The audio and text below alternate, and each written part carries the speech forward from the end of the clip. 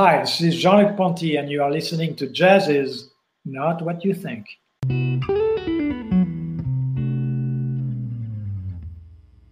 Hello, Jean-Luc. Good to see you. Nice to see you too. Great to have you on the show. I've been a fan for a long time. I know at this point, I know I lost count. I don't know if you lost count. You're at maybe over 50 albums. I think I have 12 of them on vinyl and maybe 40 of them on CD. But it's been a wonderful career that I've been blessed to be a fan of and to see all the wonderful things you've done over the years and so many different things. And I wanted to start out by saying that you actually made me listen to the violin. And what I mean by that is, as someone who got into jazz transitioning from progressive rock as a fan, I didn't really care much for violin. It's not that I don't love classical music and violin playing, but sort of the characters and the brilliant musicians that I knew that played violin, that you played with also, whether it's Stuff Smith, Stefan Grappelli, Sven Asmussen, the violin never spoke to me until I listened to you. Well, and I want to ask you, what was it, even with your traditional upbringings in jazz, that gave you that voice? That I think that the reason it spoke to me is you had a voice. When we listened to your music, it spoke to us. Yes, well, because my passion has never been violin. It was music, first of all. And violin was just a tool. And since I got attracted by modern jazz, I adapted the violin to that phrasing, that sound. And it was quite a fight to be able to, indeed, to be admitted as a violinist among the community of modern jazz musicians. But I did, and because they felt that that's what I did, because the violin, you're right, is mostly associated to a very romantic and mostly European music, classical and folk and so forth. But also I started playing jazz on clarinet, on a wind instrument. I was studying violin very seriously, classical violin, to become a professional. But my goal was really to become a conductor, orchestra conductor, and composer. That was really more than being a violinist. So, but then I discovered jazz, and jazz gave me that, in fact, that opportunity to create, to write music and play at the same time.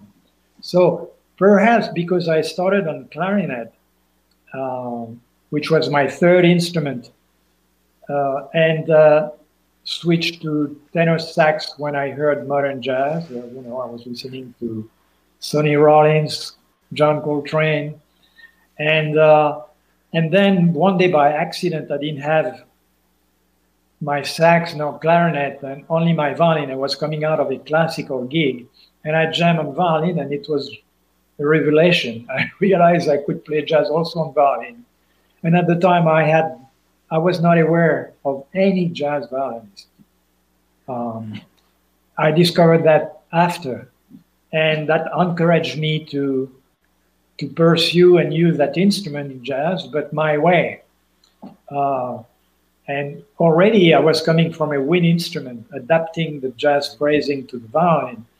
And since there was no modern jazz violinist as an example I could follow at the time, my influences were trumpet players like Clifford Brown, big time, Chet Baker eventually, Miles, and piano players as well, Bill Evans, Oscar Peterson, and all this phrasing I was absorbing, listening to jazz from when I discovered that music, and I was 18 years old, I think. I would put an album as soon as I would drink coffee in the morning, and and the whole day and jam with the album. There was no jazz schools in those days. And then go to a club to jam in the evening, and that's how I developed my sound, you know. And from saxophone, clarinet, classical, you then became one of a handful of jazz rock icons. I mean, whether it's John McLaughlin or Billy Cobham or, you know, all these other wonderful artists that you've performed with on an unlikely instrument, the violin. Yes. Well, my life has been full of surprises, unexpected encounters, and you know, especially imagine when I started playing jazz in the late 50s, early 60s.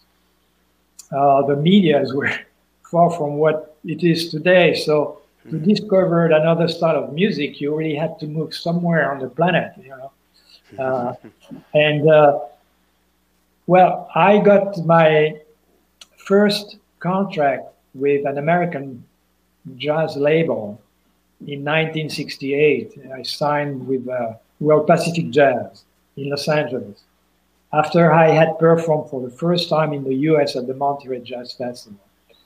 And so in 1969, I went to Los Angeles to spend most of the year to record album for Richard Bach, was the founder and president of that label.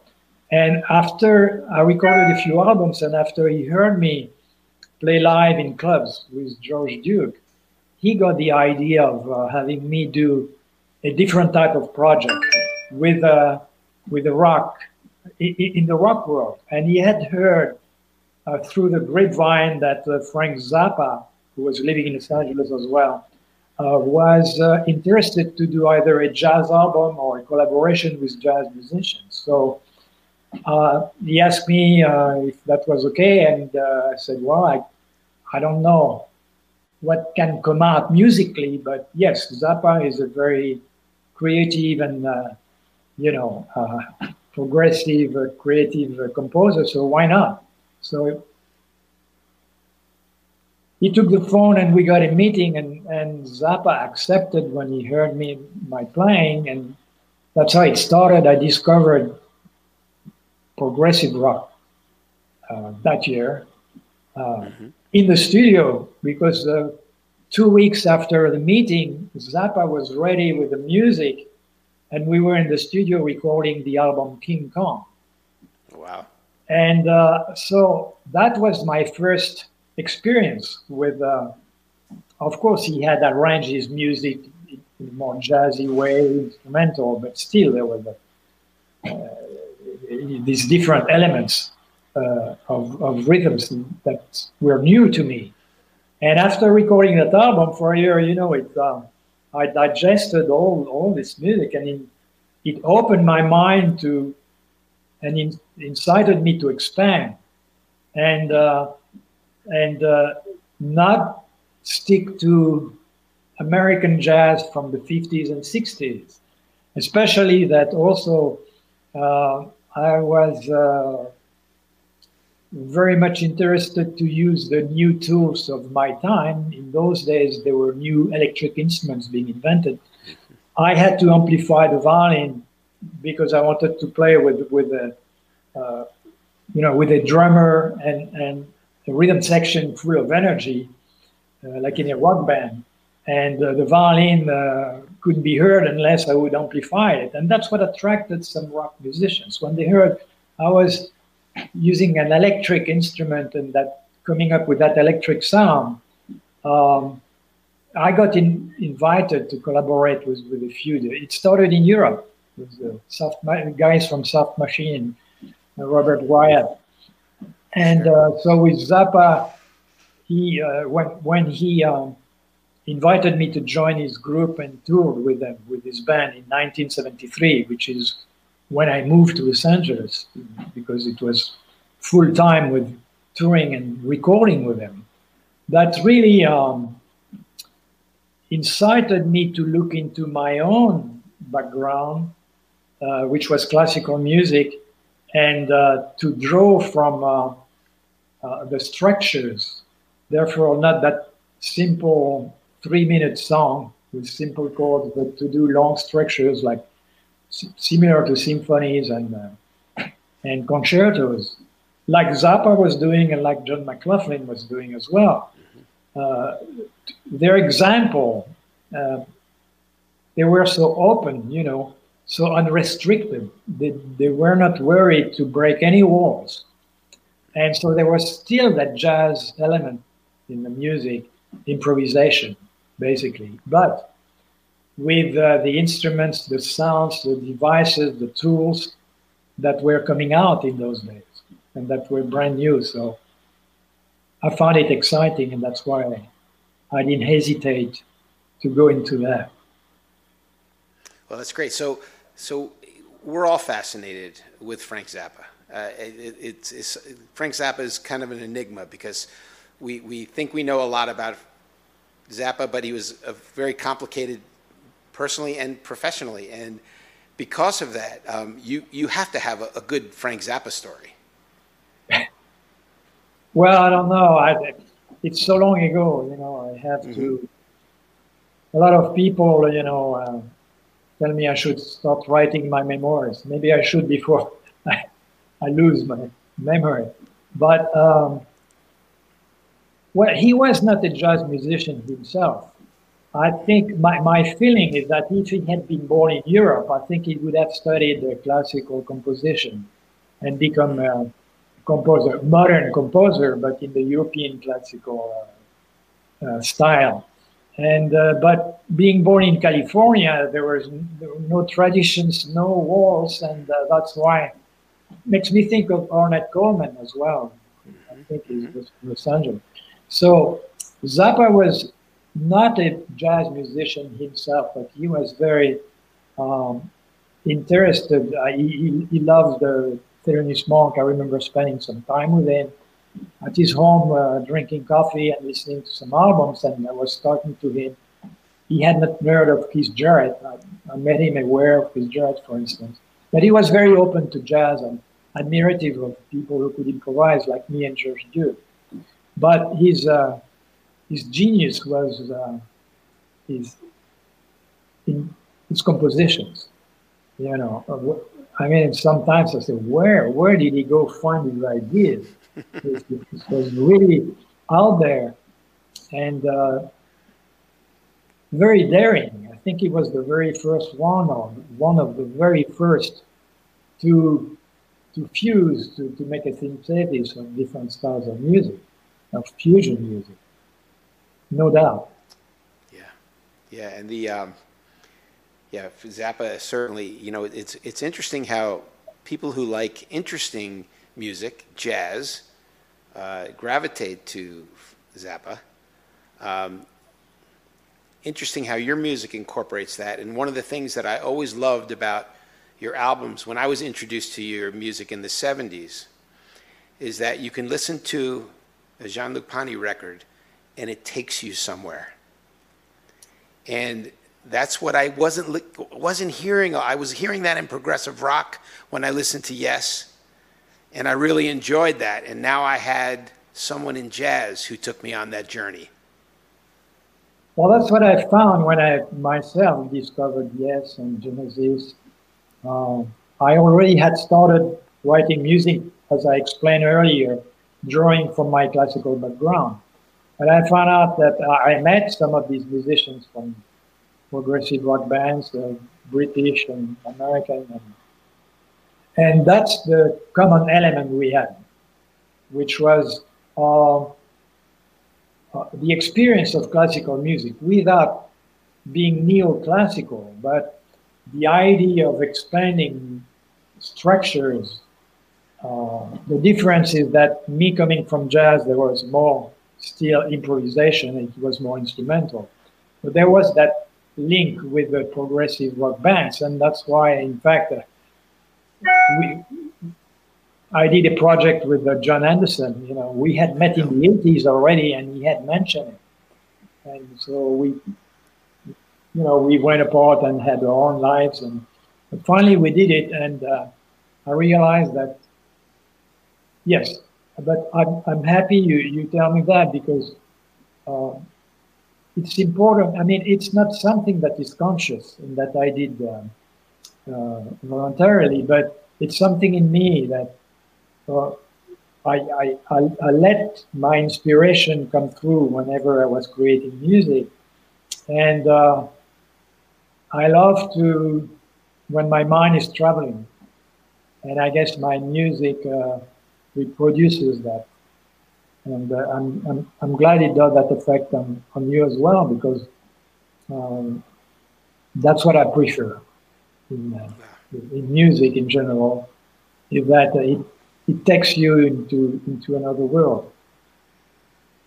And there was a, a reference I read somewhere where Louis Schwartzberg, the filmmaker, um, obviously heard that as well, because his cinematography takes you on a journey through living things.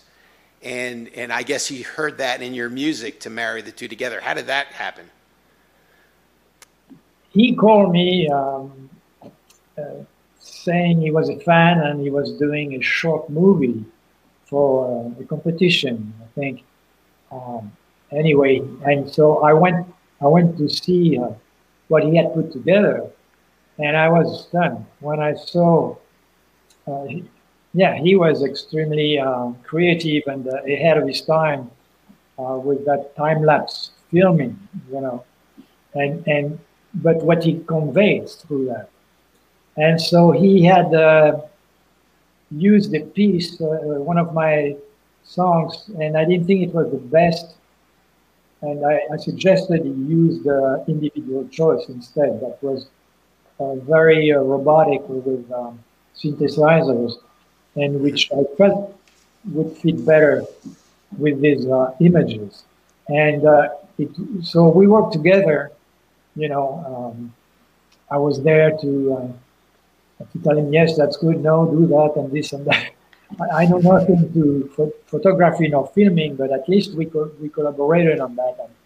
And it came out, yeah, it was a great, well, he didn't have any money, so he said, look, I do that because I need music for my documentary, but,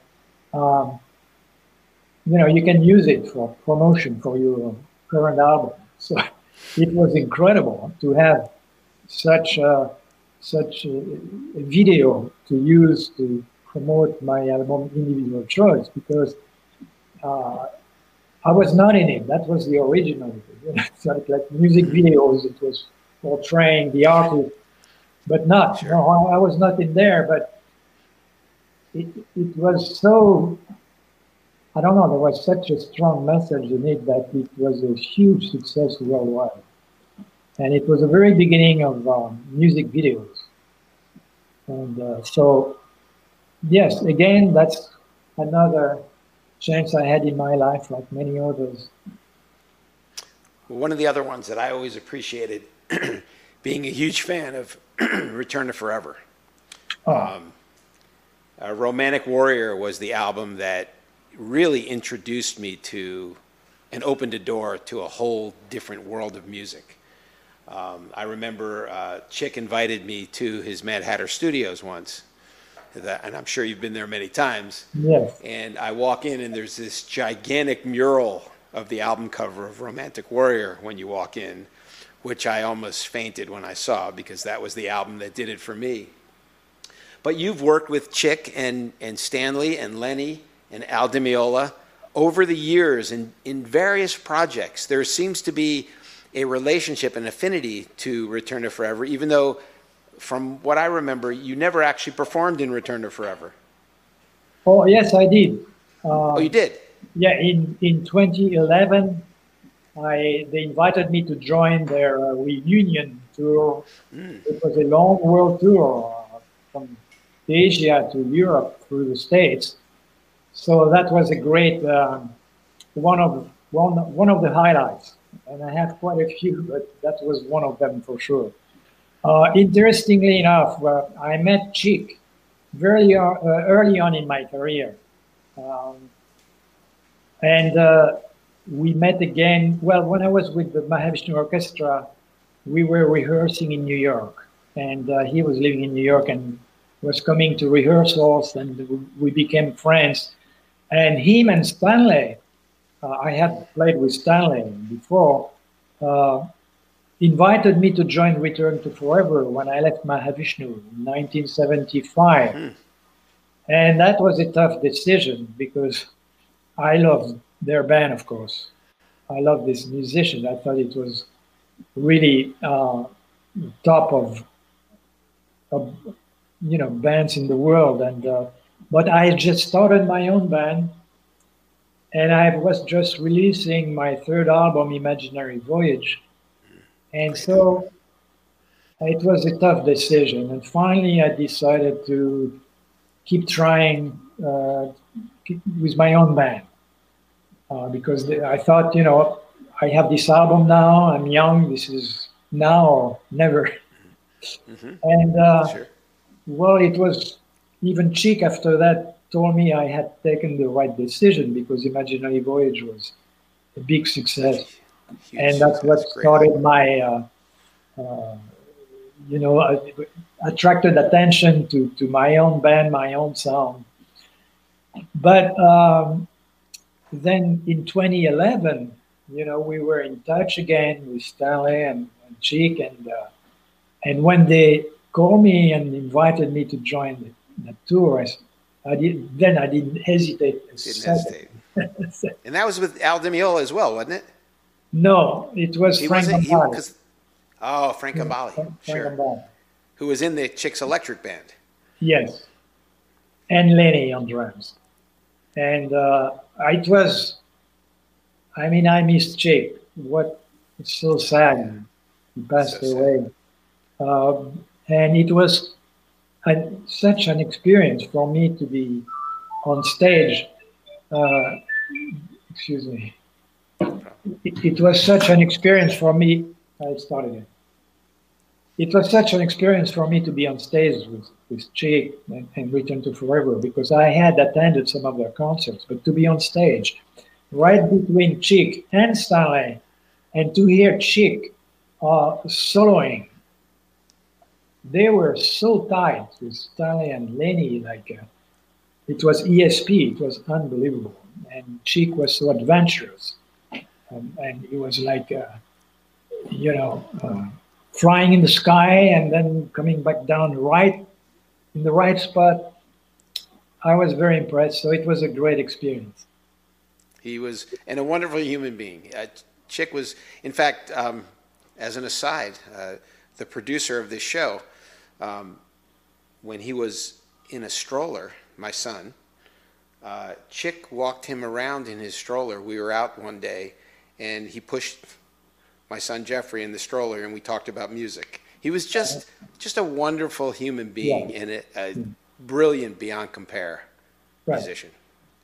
Well, what was impressive is that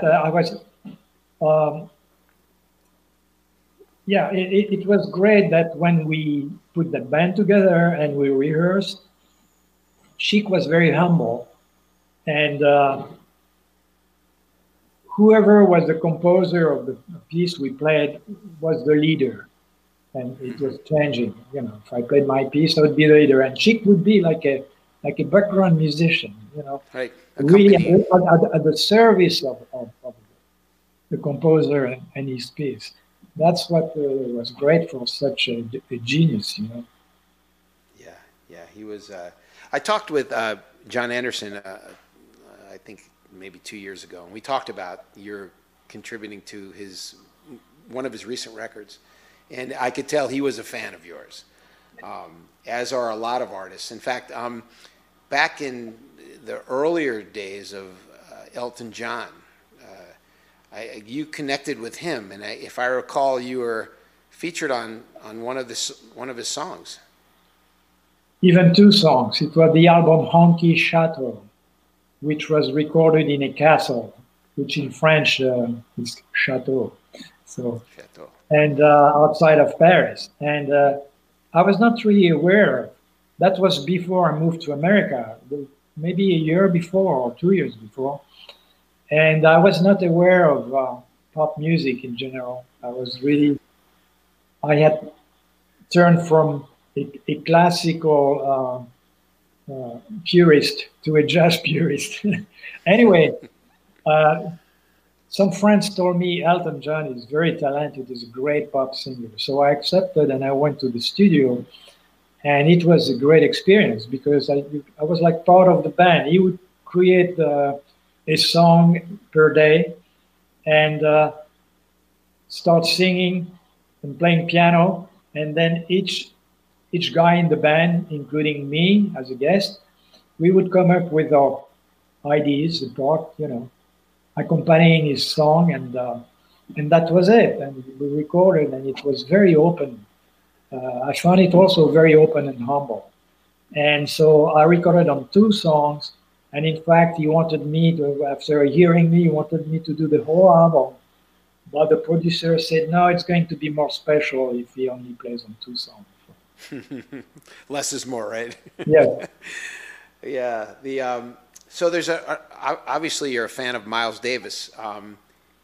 Any interaction performing with Miles over the years? No.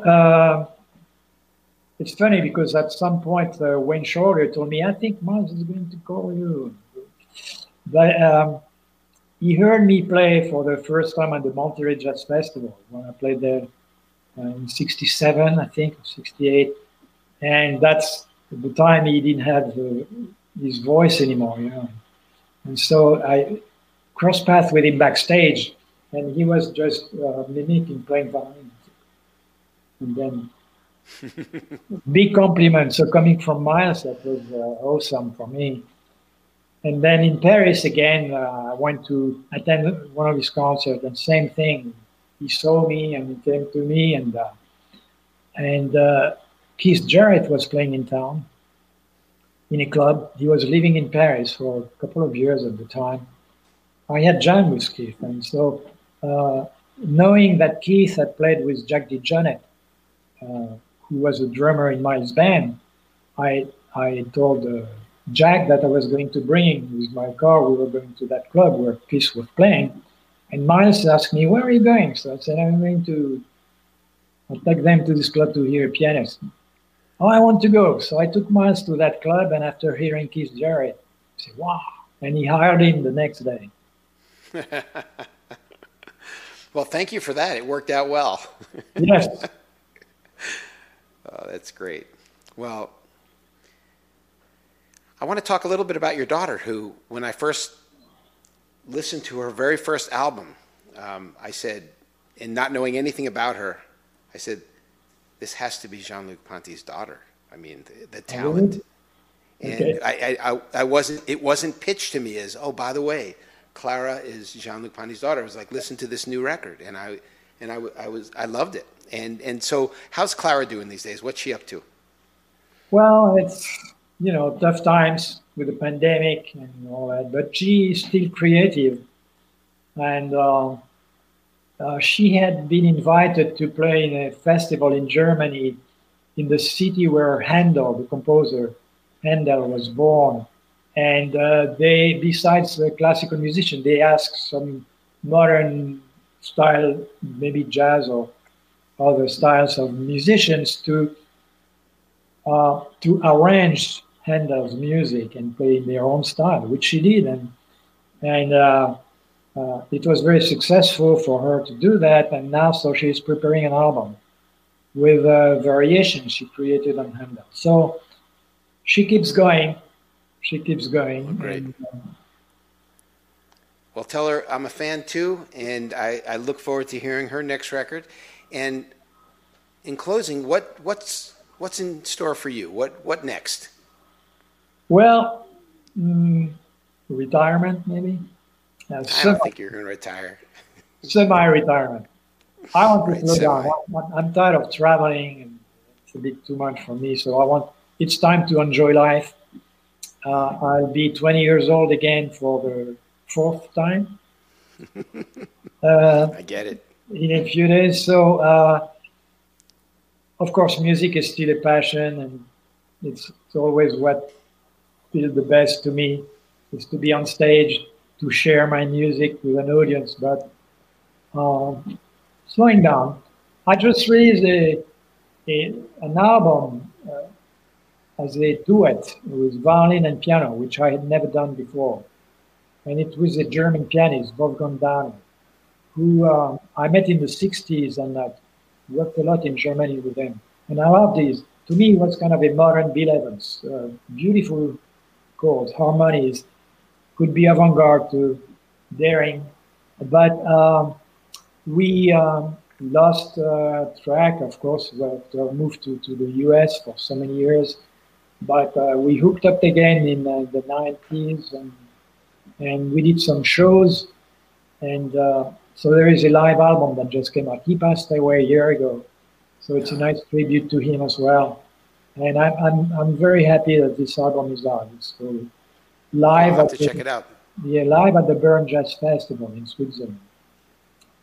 And who knows? You know, I mean, I keep composing, but maybe I'll record something new someday. But no hurry. Well, I hope so. Well, you have a wonderful discography. There's a lot of music there for people to check out. And again, I appreciate your meeting you again 40 years later, and hope we can do this again sometime. In 40 years. In 40 years. We'll see you then. All right. It was great to talk to you again. Thank you. Thank you. Likewise. All right. Bye-bye. Bye.